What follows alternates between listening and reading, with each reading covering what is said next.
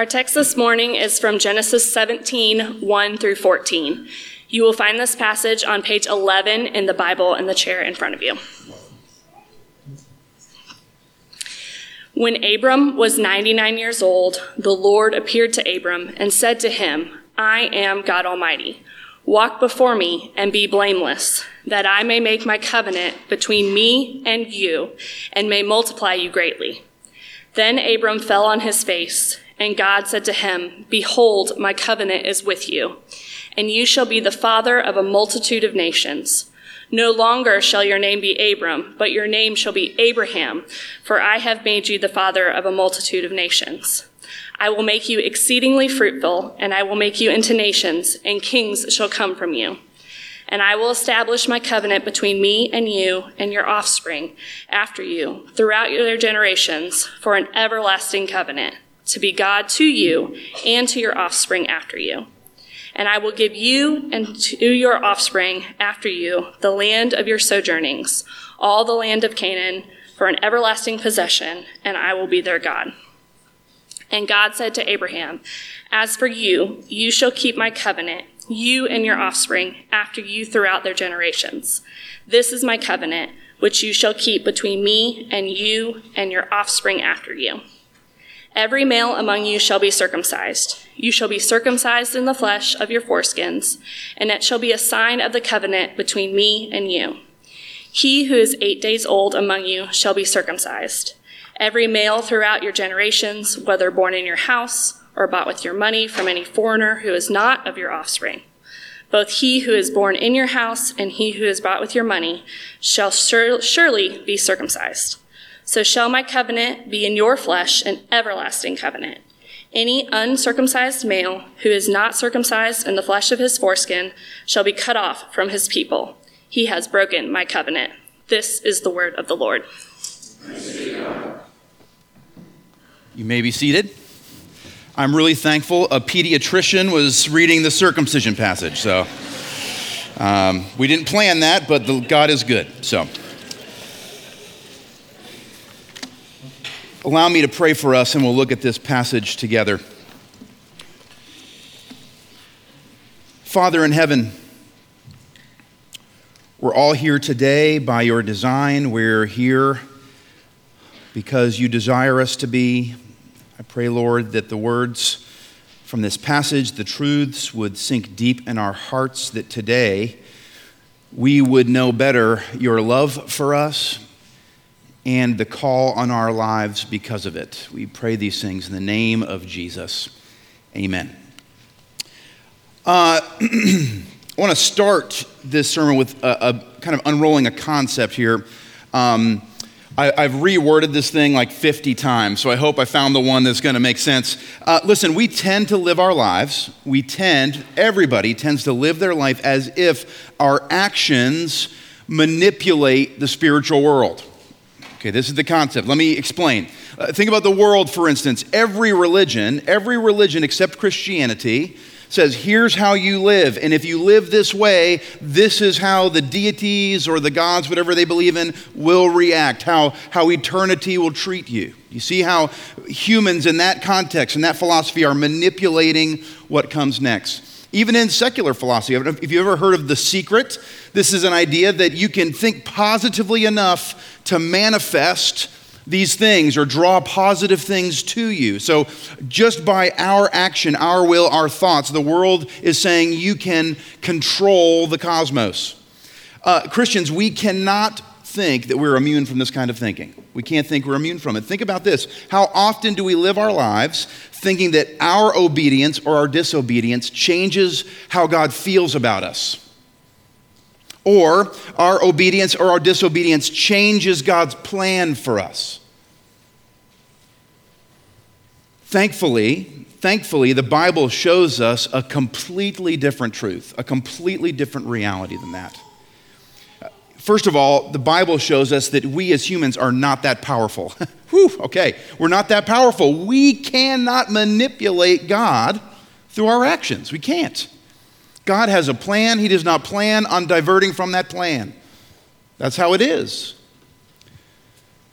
Secondly, human lives, According to the scriptures, we are called, our lives are called to actually bend around spiritual realities, not the other way around. This concept is important, I think, to understand today's passage. It's especially important as we apply the truths of this passage to our lives. And so here's the concept. When God is our Lord, when God is our Lord, when Yahweh is our God through Jesus Christ, our spiritual reality is secure. It does not change. Do you hear that truth?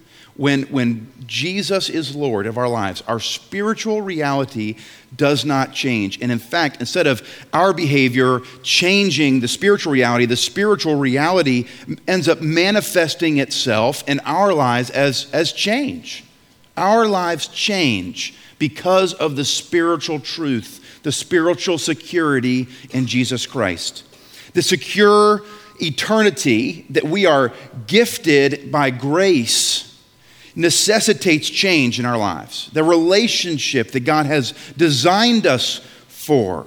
He's established us as His people. And so as we live in the world, it's not that we're changing our lives to become more of God's person than we were before. No, we change our lives. Why? Because we are already His people. We're already His people. That pattern, that truth unfolds in this passage here in Genesis 17. So what did we talk about last week? Genesis 15, we had the cool sacrificing of animals and all that. But what happened? Instead of God asking Abram to walk through the animals and say, if you don't believe, you die. Instead, what happened? God moved between the pieces saying, if you fail, I pay. I'm making this promise to you, Abram. This promise is on me. And so here in this passage, Genesis 17, God is actually asking Abram to make some changes in his life. And it comes through 4 commandments that He gives him. 4 commandments. Before we get into the commandments, let's ask the question, why is God giving these commandments? And you can see that in verse 2. He says here, that I may make my covenant between me and you and may multiply you greatly. Now let's talk about what some of these words mean. This word make means that I may put my covenant in place. So, I was trying to think of a good illustration. Sometimes I'm bad at that. But Joshua, I may butcher what you do for a living. It's like hardware and software, okay? The software in this case, again, I'm sorry, is the promise of God. All right, and what is God doing? He's saying, I'm going to build some hardware to install it. That's a terrible one. Forget all of that. God's making a promise, okay? God's making a promise, and He is guiding Abraham to fulfill that promise. It's not conditional. God is using Abram to do what? I'm going to switch to Abraham in a few minutes. You'll see here in the text. So I'm trying to stick with it accurately. God is using Abram to do what? To separate out for Himself a people. From the beginning of time, remember what happened. Genesis 3, the sin of Adam and Eve smashed the relationship between God and humankind. And so what has been God's number one priority from that point forward? To repair that break. So what did He do in the flood? It wasn't necessarily judgment as much as it was saving the world, saving His people from the murderous destruction of the line of Cain. What's He doing with Abram? He's saying to you, I'm going to make a great nation of you. And if you can see this in verses 7 and 8, twice He makes this unconditional promise to be God to you. And I will be their God. It's not conditional. He's saying, now let's get to work. Let's get you ready to receive my promises. So what's happening here? God is giving these commands to prepare Abram and his offspring to receive the promises of God in their hearts and in their lives. That's what He's doing. The first 2 of the 4 commandments are really aimed at that heart change. Let's take a look at them. Verse 1. When Abram was 99 years old, the Lord appeared to Abram and said to him, I am God Almighty, walk before me. Let's stop there. That's the first command. Walk before me. These words mean God is commanding Abram to associate with Him in close relationship. That's what he's saying. The wording here, the context is more of a day-to-day thing. We've seen so far when God comes to Abram and he's given these previous commandments, leave leave your family, do these things. There's large chunks of time in between. Here, God is moving back again closer to what he had with Adam and Eve in the Garden of Eden, this day-to-day relationship with his people. God desires daily interaction. We're designed for it, to be around God, to be with him forever. And so God is calling Abram and his offspring back into this kind of daily, regular relationship. Walk before me. Command number 2, and be blameless. Blameless. This word means to be free of guilt, not subject to blame. And so what is God doing? He's asking that those who have been made, those who he has made this promise to, be mindful of their purity. Mindful of their purity. You can see this most clearly, I think, in the Mosaic law coming up in Exodus. But this idea of pure and impure is actually, it has to do with, are you living like the rest of humanity? Are you living like God's people? So it really is about separating out God's people to be different, to be other than the world. And so what is he saying to Abram? Walk with me daily in relationship and put effort into your purity. He's giving Abram those commands. The next 2 are aimed at more outward change. And so, again, we've seen this over and over, this physical sign of a spiritual reality. The first thing is a name change, verses 3 through 6. Then Abram fell on his face, and God said to him, behold, my covenant is with you, and you shall be the father of a multitude of nations. No longer shall your name be Abram, but your name shall be Abraham. So Abram meant exalted father. Abraham means what? The father of a multitude of nations. I will make you exceedingly fruitful, and I will make you into nations, and kings shall come from you. The name change, although slight, what is it doing? It's redefining Abraham's existence. It's redefining his identity. What is his identity? In other words, you could have just changed his name to receiver of my promises. His name is the end point, the target, the goal of God's promises for him. The moment you've all been waiting for, command number 4. I know all of you are here today to talk about circumcision, so we're just going to get right into it, okay? Look at verses 9 and 10. And God said to Abraham, as for you, you shall keep my covenant, you and your offspring after you throughout their generations. This is my covenant, which you shall keep between me and you and your offspring after you. Every male among you shall be circumcised. Listen, we're not going to get gory.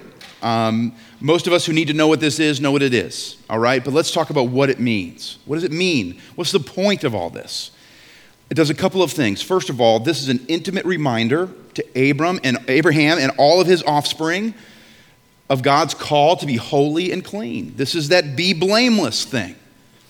It's an intimate reminder of that. It also draws attention to the destination of God's promise, which is offspring. Offspring. And so this mark that God is commanding them to put on themselves and on their offspring is 2 things. One, it's an awareness of the promise of making children. That's what the promise is. Verse 11, you shall be circumcised in the flesh of your foreskins, and it shall be a sign of the covenant between me and you. What is it? Out of you, Abraham is going to come a multitude of nations through your offspring. And secondly, this is a mark on the children that are born that God is fulfilling his promise. Look at verse 12. He who is 8 days old among you shall be circumcised, every male throughout your generations, whether born in your house or brought in with your money, or a foreigner who is not your offspring. Every child is a gift. Every child, every new generation is God fulfilling his promise to Abraham. It's all about the promise. It's all about the promise. And so what is the result of these actions in Abraham's life? The result is this promise guaranteed by God becomes and continues to be worked out by God through his life.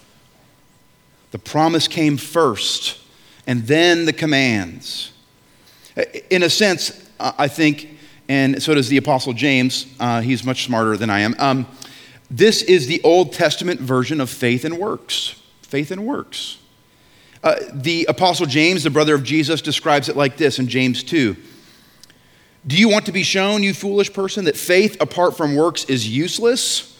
And then he goes to the source material. Was not Abraham, our father, justified by works when he offered up his son Isaac on the altar? That's a story we haven't got to yet.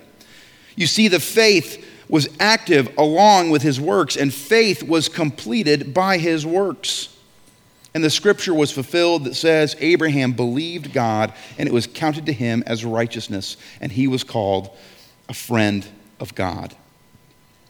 What is James saying? What is Genesis 17 demonstrating? That just saying you believe is not really belief. Saying you believe, and that's it, is not belief. Faith moves us. In fact, true belief, true faith is living as if the promises of God are true. Not just saying you think they are, living as if they're true.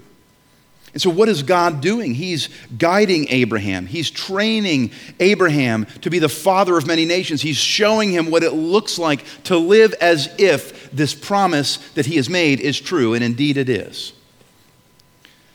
And so what's happening in Genesis 17? God is not replacing an unconditional promise with a conditional one. Doesn't make any sense to the story. God's not exchanging the covenant of grace of Abraham, I will do this thing, I will be your God, with a covenant of works. Okay, well now you have to do this for that to be true. What is God doing? He's providing Abraham with guidance and training to be a recipient of his unconditional promises. He's training him to receive his unconditional promises. Well, what in tarnation does this have to do with us? All right. Here's a couple of things. With Abraham, faith does not move God. Last week, again, God took a blood oath. If you fail, I pay. And so Abraham's obedience in this case is not necessary for God to make or keep his promises. Faith in God's promises, it's the reverse. Faith in God's promises causes Abraham to move. You see, God gave comforting assurance to Abraham. This is what I will do. And that unchanging promise gives Abraham this unshakable foundation on which he can reorient his whole life towards God's will. The promise shapes the life. And so if we go and take that truth and plug it into our lives, listen, faith in God's promises causes us to move as well. We don't move God, he moves us. Jesus Christ, what has he done, church? He's accomplished our whole salvation, all of it. All of it. Not one molecule of our salvation, if you can measure it that way, is left up to us. He's done it. It's done. And that security, that accomplishment in the spiritual realm, that reality, what does it give us? It gives us an unshakable foundation on which we can reorient our lives and follow God. That's what it gives us. His work, his promise changes us. It moves us.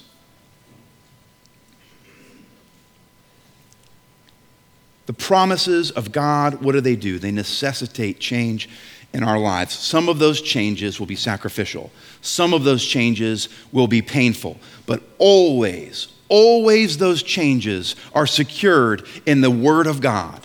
They're always in the context of his friendship, his love, his secure promises. A promise that is initiated, sustained, and guaranteed by the love of God, the grace of Christ, and the power of the Holy Spirit. Notice how we're not part of the Trinity on that one. So where did Abraham live? He lived between the promise that was made and the fulfillment of it. We live in a similar situation. We live after the thing that has been done, completed, Jesus Christ born in a perfect life and crucified and resurrected and ascended. We live after that, and we live before his coming again. The start and the finish of our salvation is established by God, and guess what? We can't do anything to change those two things. Praise the Lord. Praise the Lord. What comfort is there in that? We can't uncrucify Christ. We can't change the fact that he's coming back for us. Those two things are set in stone. What a great comfort. In the meantime, God has a plan for us. God has a plan for us in the in-between. Not only does he want us to understand his grace and his love and his mercy and believe it, he also wants to use obedience to form us into a people he's designed us to be, a people he's already called us to be, a people in relationship with him, prepared to receive his promises. Do you see the connection? What a clear mission that is. What a clear mission that is. We have in our lives, in the in-between, we have the comfort of God's sure salvation undergirding us, and we have the clarity of God's commands calling us forward. That's the Christian life. And so we go back to the original concept. We tend to live our lives as if our actions manipulate the spiritual. I disobeyed today. Does God love me less? I obeyed a lot. More than that person, God must love me more. This is not how it works. As if obeying or disobeying manipulates God's plan for us. We often, at times, just as Westerners, what do we think? We can orchestrate better outcomes in our earthly lives just by living the way God wants us to.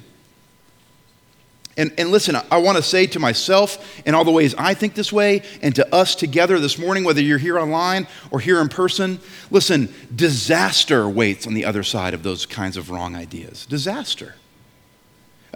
Lord, if I live the way you want me to, my kids won't participate in destructive sin. That's not true.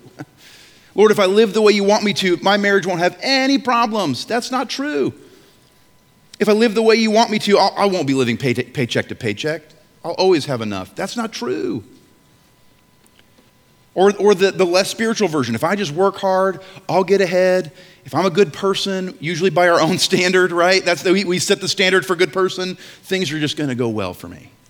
Not true. Not true. That's not even a secure way of thinking. God is not moved or changed by our good or our bad behavior. We aren't that powerful. We aren't that powerful. We're not even that good. I'm not. We don't wield the power of the cosmos by our will. And the good news is we don't have to. We don't have to. We don't have to do that. It's the exact opposite. God accomplished work. It plays out in our daily lives. And here's the thing. God's made a promise to every human being. Believe in me and you will be saved. And because of God's grace, because of God's mercy, because of God's accomplished work, what are we called to do? We're called to bend our lives. We're called to believe and obey. This thing that God has already done, this thing that he has already accomplished, guides us to believe and obey. So this destination of God's plan that's not going to change. It's not going to change. What does it do? It calls us to walk in relationship with him. And so we're called, all of us this morning, to embrace the truth. God loves us. Praise his name. He's made a clear path back to himself, and despite our failures, he's paid the way back. He's paid it. It's paid. And if we believe that is true, and it is, guess what happens? It causes change. So Christian, church, thank goodness, circumcision's now baptism. Whew, all right. But what is that?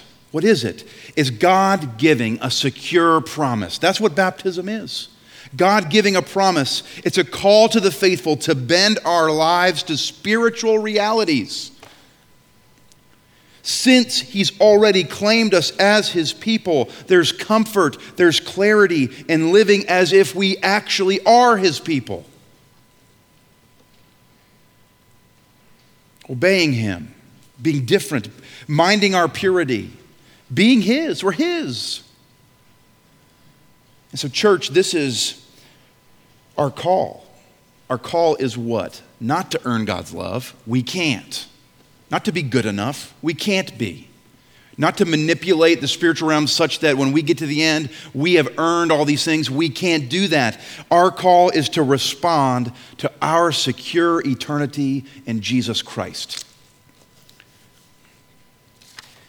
The reality is, living other than the world can be stressful.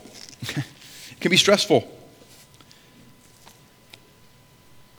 I don't know about you, but I know that there are times when the world and the things it offers and the things it says and the things that it has are enticing to me. Why? Because my heart is still in the process of being purified.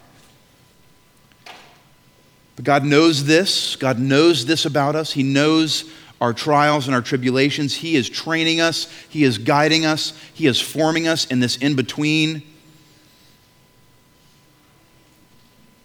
And he's using his actions in the heavens to make change possible in our lives. Listen to the Apostle John from 1 John 2. There's comfort in this reality. This passage tells us what God knows and what he does about it. My little children, says John, I'm writing these things to you so that you may not sin. But if anyone does sin, we have an advocate with the Father, Jesus Christ the righteous. He is the payment of our sins, and not for ours only, but also for the sins of the whole world. And so we have an advocate in the in-between who has set in motion this plan, has secured the beginning and the end of this plan, who is now with us in the middle, guiding us, training us, preparing us to receive the sure promises of God. And so this morning, church, Christ is as present as this bread and as this wine. And what is he doing? He is advocating for us presently because of our sin. And here's the thing, the case he makes before God is not based on your behavior. Do you know what his case is? I have done it and they're with me. That's it. It's on his spiritual realities and his accomplishments, not our own. And so, who should come forward this morning and eat and drink? This physical walk is much like the Christian walk. It is a physical representation of a spiritual reality. Nobody walks this aisle worthy. Nobody. Nobody walks this aisle because they've done it or they've accomplished some level of purity. That's not why we come. We come because we are sinners in need of the never-changing plan of God. That's why we come.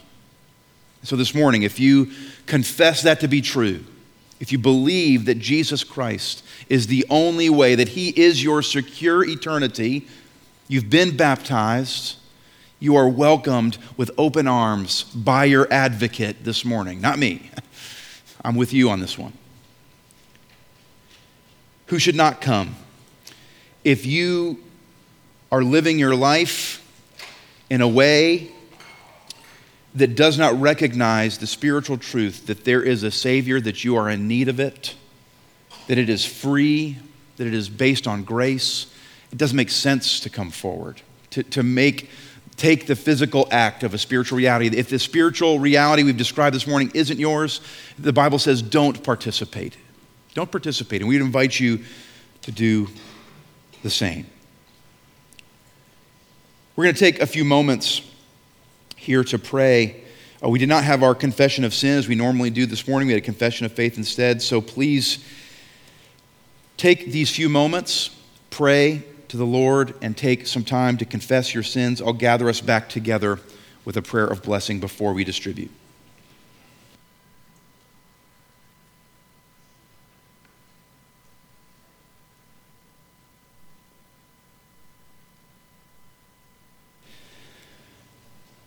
Father in heaven, I pray for a blessing on us this morning, the blessing of your unchanging nature, your unchanging character. We confess this morning that you are excellent forever. You are compassionate forever. You are understanding forever. You have mercy on us. Praise your name forever. And you have secured our relationship with you forever in Jesus Christ and in Jesus Christ alone.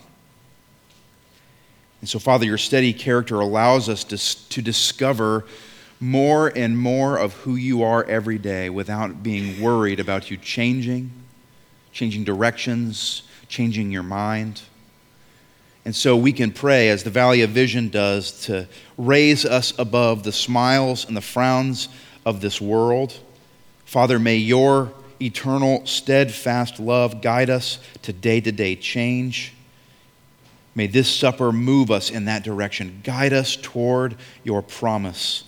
Forgive us our sin, for it is great. Bless this bread, this wine, this juice in this way. We pray these things in the name of Jesus. Amen.